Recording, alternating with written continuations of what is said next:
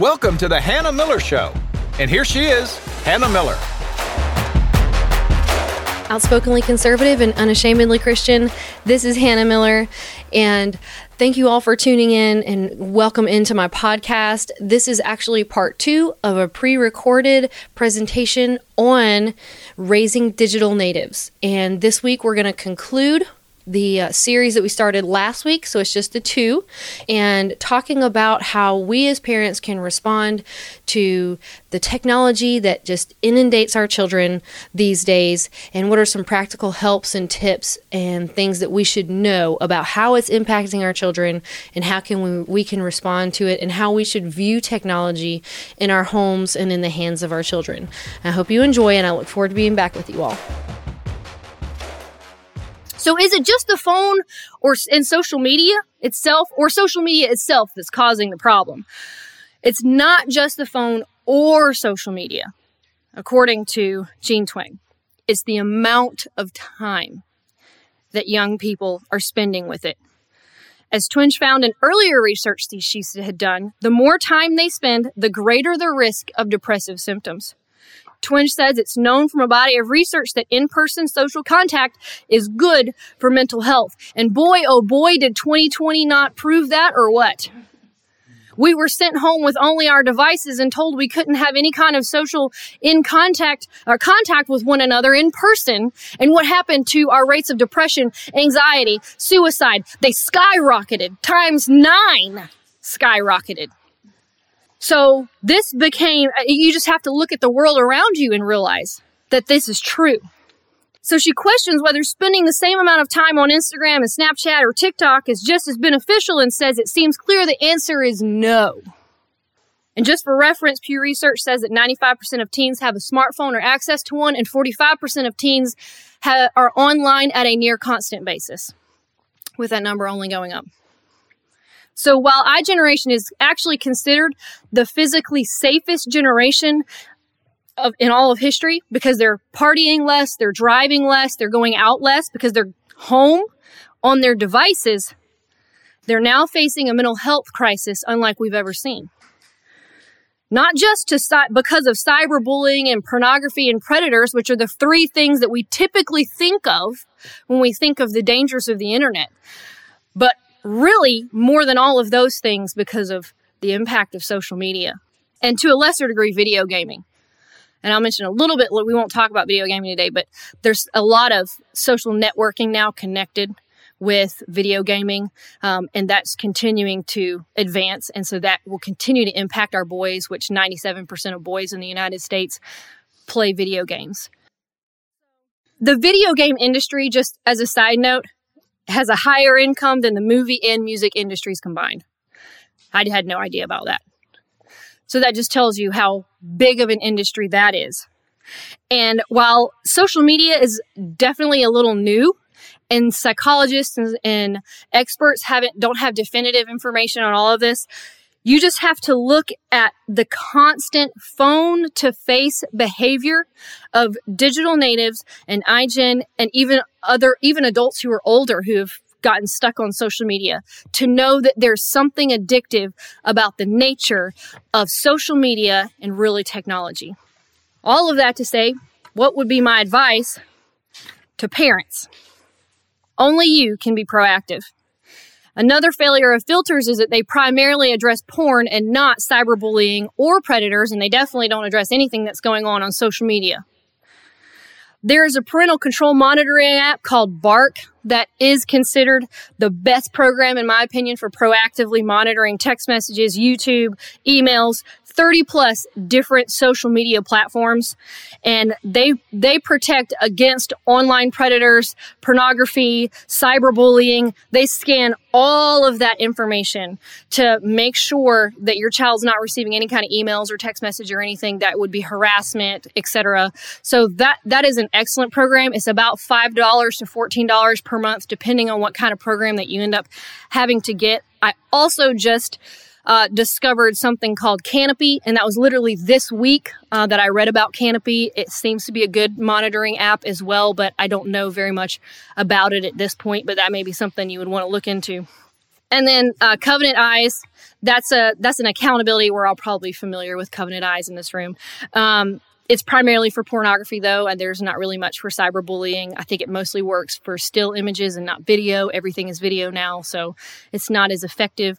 But they're continuing to make advancements with that. So, if you're looking to rely on them, you have to have 17 to 77 of these things, so I'd suggest just getting them all. But despite these helpful tools, like I was just saying, don't rely solely on them. As the Oxford study revealed, relying on filters is not adequate. And as helpful as Bark and Canopy and all these others may be, they're still only tools in your parenting toolbox. God made you the parent, the gatekeeper of your home. Not filters, not monitoring apps. You are in charge of what comes into your home, whether through your front door, through your television, through the radio, through a video game, or through your child's smartphone. These tools I mentioned can be an asset, but ultimately you're the protector of your children. No one else and nothing else is a substitute for you, the parent, being present and engaged in your child's life, and specific to this conversation, your child's smartphone activity. Hi, this is Bob of Bob Sloan Audio Productions. Thanks for listening to the podcast. Have you ever thought about doing a podcast yourself? Do you have a desire to communicate an idea, opinion, or even a hobby or interest you'd like to share with the world? And do you have the communication skill and dedication? If so, let's talk. Send an email and a short description of your idea to bob@bobslone.com. That's bob@BOBSLONE.com. Now let's get back to the podcast. So, do I have suggestions for how parents can be proactive? One, I suggest waiting until at least 13 to get your child any kind of device. And truly, they don't need one till they're driving within the normal parameters of family life. But I would suggest waiting until at least 13 if you cannot wait till they're driving. Look, your child should not be anywhere. There is not an adult there that they could use their cell phone to call you in case of an emergency. Otherwise, they don't need no phone. Phones are for an emergency. They're for a purpose, and I'm going to talk a little bit about that in a second.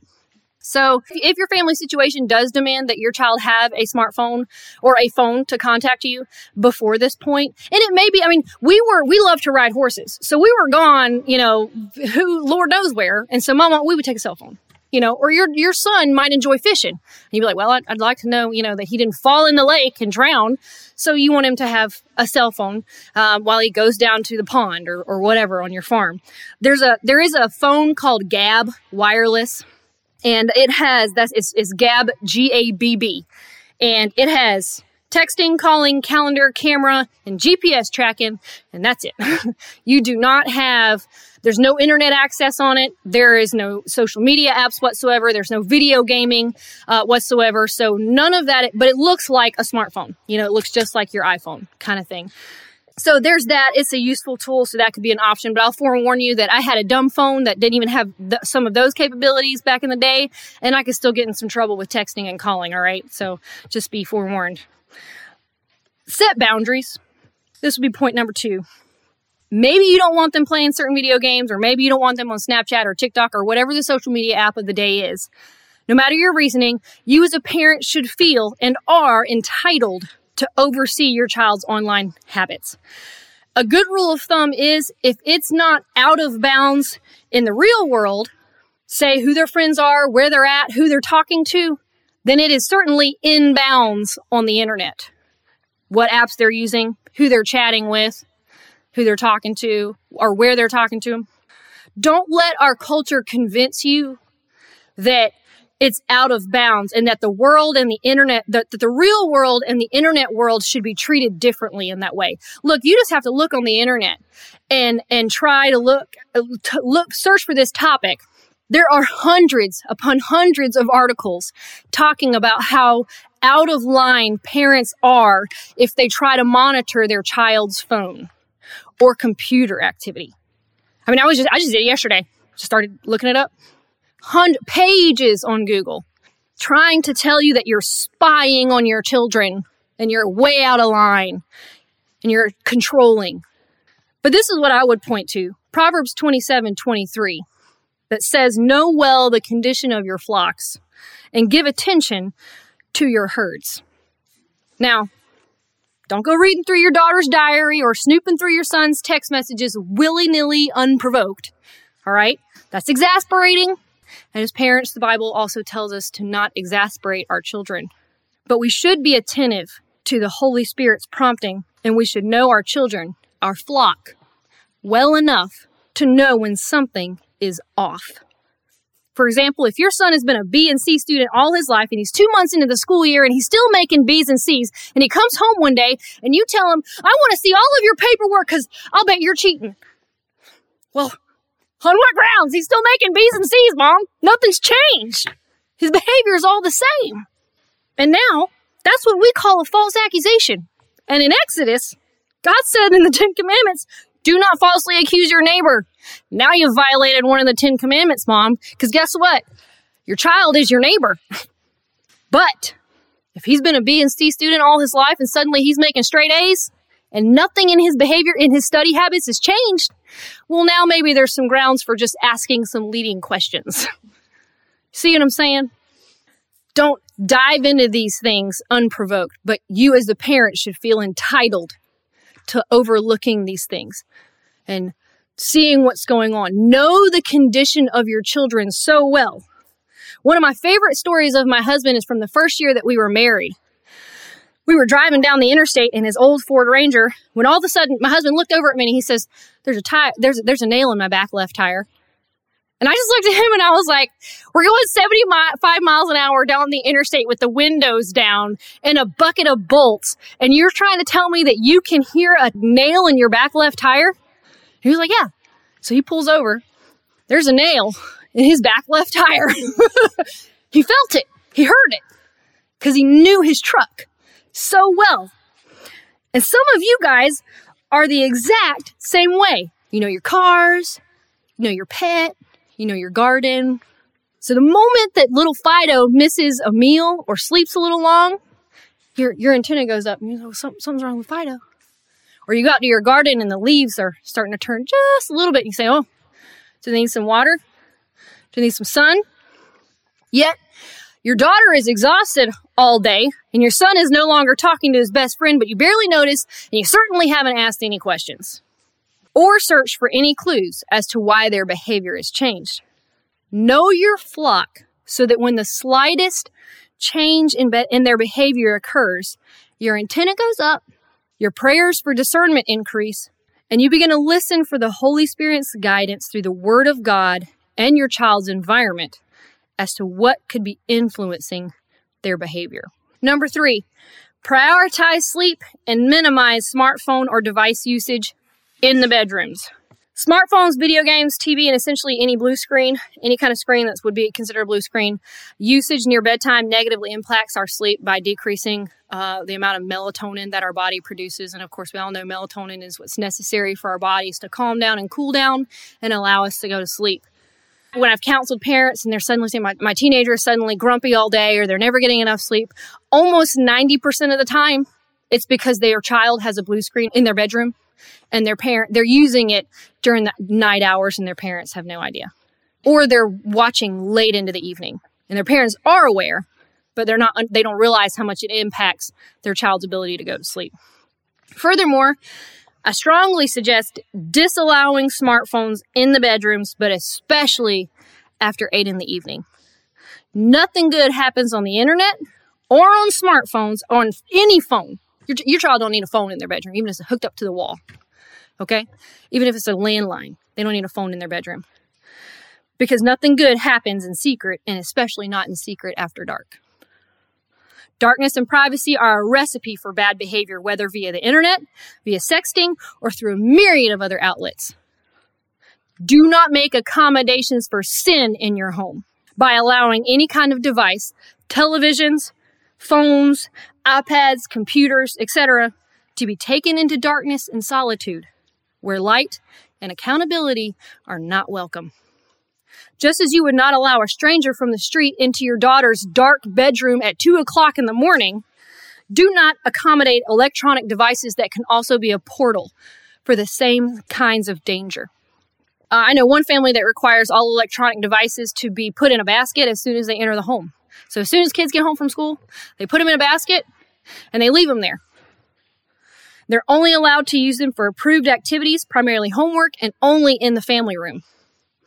The added benefit is that this helps kids to walk away from the school drama and bullying that can be occurring and now follows them home via social media to inundate them 24 hours a day. And then the next thing, number 4, use a filter and a monitoring system. Mentioned that a little bit before. Be watchful, but also be transparent. Because I said so is sufficient for younger children, but be willing to have difficult conversations about why the boundaries are in place for your children as they mature. Help your children to understand you don't have these boundaries in place to limit them, but to protect them. And I like to use the word that those boundaries are there to protect them, as I said. And that these boundaries, I like to use the word commitments, though. I think that's a good kind of, words have meaning.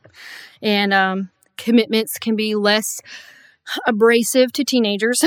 But we have those, they're set in place so that as they mature, they become more and more equipped to use these tools.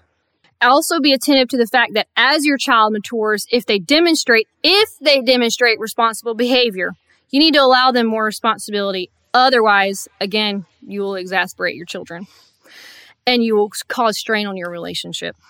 But that age may vary from child to child. You may have a 13-year-old that you would trust more than your 17-year-old with a smartphone. And that's why you need to think through in advance what your family's, we'll call them technology commitments, are going to be. So you don't surprise your children along the way, but raise them to understand. And here's the thing, raise them to understand that your family is handling technology differently than the world. And that's a big thing. We did dating differently in my house. But you know what? I knew we were going to do dating differently from the day I was born. I mean, it was just a part of our family. It's just what we did. And so it was not this big shock when I got to be, 15 or 16 and my parents suddenly said, well, just so you know, we're not going to allow you to do what the dating of the world is. What are you talking about? So it wasn't a surprise. They had already thought about it in advance, made their decisions as a couple. And so you and your husband need to make a decision on what your family, like I said, your technology commitments are going to be. Raise your children understanding that these are the commitments as a family that we have made. Okay? And use digital timeouts. Google's Family Link, Family Zone, and then Screen Time are apps that offer digital timeout services. And they will shut the device down on a schedule or at the whim of the parent. At any time, you can control it from your cell phone.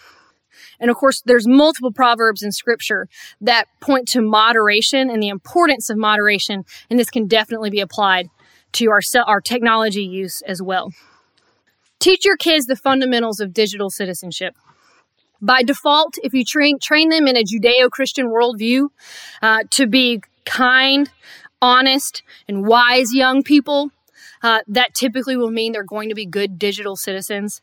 But there are 5 elements of internet safety that we should teach our kids to be what I call good digital citizens. And that term is I didn't coin that phrase, but these are, Google has a program called Be Internet Awesome. And these 5 points are kind of bouncing off of that, except that there are actually scriptures that go along with them, but Google doesn't admit that. So the first one is be sharp. Think before you share. Proverbs 18:13 says, if one gives an answer before he hears, it is his folly and shame. Number 2, check for if it's real. Proverbs 26:20 gives us the antidote for spreading rumors. Without wood, a fire goes out. Without a gossip, a quarrel dies down. We can break the telephone chain. So teach your children to embrace that proverb and make sure that whatever they're sharing or saying on the internet is actually true. Number 3, secure and protect your stuff. Proverbs 12:23 says, a prudent man conceals knowledge, but the heart of fools proclaims folly. So secure, protect your stuff. Number 4, be kind. Respect each other. Do unto others as you would have them do unto you. That's an easy one. Outdo one another in showing honor. Romans 12:10. And number 5, brave. When in doubt, discuss. When I was growing up, my mama said, when in doubt, don't. For your younger children, that's what I would say. When in doubt, don't. For your older children, when in doubt, discuss. Proverbs 11:14 says, where there is no counsel, the people fall, but in the multitude of counselors, there is safety. Help your children to understand it's not you versus your child and the internet. It's you and your family, your child versus the internet. You and your children are a team in dealing with the internet and devices, and your child should feel free and comfortable to come to you with questions and doubts about things that they encounter on the internet. A few things in closing. When determining how you will use technology, remember it's a tool and should be used intentionally. A powerful tool, such as a chainsaw or technology, in young, inexperienced hands can wreak havoc and pain. And technology in idle hands breeds mischief. Use it for its purpose and then set it aside. We must raise our children with the right mindset about technology. It's a tool, and we must reach certain levels of experience and maturity, impulse control, discernment, kindness, before we can use such a powerful tool. And every tool should only be used for its intended purpose in the correct location. Chainsaws shouldn't be used for surgery, nor in a confined location. And social media shouldn't be used to find our sense of self-worth or in secrecy. Chainsaws aren't bad things. The internet is not a bad thing. How we use them can lead to bad things. An overarching principle we should have as believers regarding the technology in our homes is how I am using this God-honoring and redeeming the time. Then as human beings, but especially as believers, we should ask ourselves the question, is how I am using my technology providing shallow connections or building true community? We cannot allow ourselves to become so driven by productivity that we overlook human flourishing. Often we compromise human flourishing for productivity, and while God calls us to work hard in Proverbs 6, we must maintain that superseding that is God's directive toward fellowship and community, and again, more evident than ever this last year in 2020. Furthermore, kids have what's called FOMO. You may know what that is? Fear of missing out. Raise your children to understand what Kevin DeYoung calls the biggest deception of the digital age. And this is the lie that we can be omnicompetent, omni-informed, and omnipresent. Look, we must choose our absence, our inability, and our ignorance, and we must choose wisely. Lastly, you're the parent. You're the God-ordained gatekeeper. Judiciously guard every point of entry into your home. Pray that God will place hedges of protection around your children, and pray that everything they see, hear, think, and do is honorable unto the Lord. Thank you for listening to The Hannah Miller Show. Please remember to subscribe to this podcast. This podcast is produced by Bob Sloan Audio Productions. If you'd like to find out more about Hannah or to schedule her for a speaking event, go to her website, thehannahmillershow.com.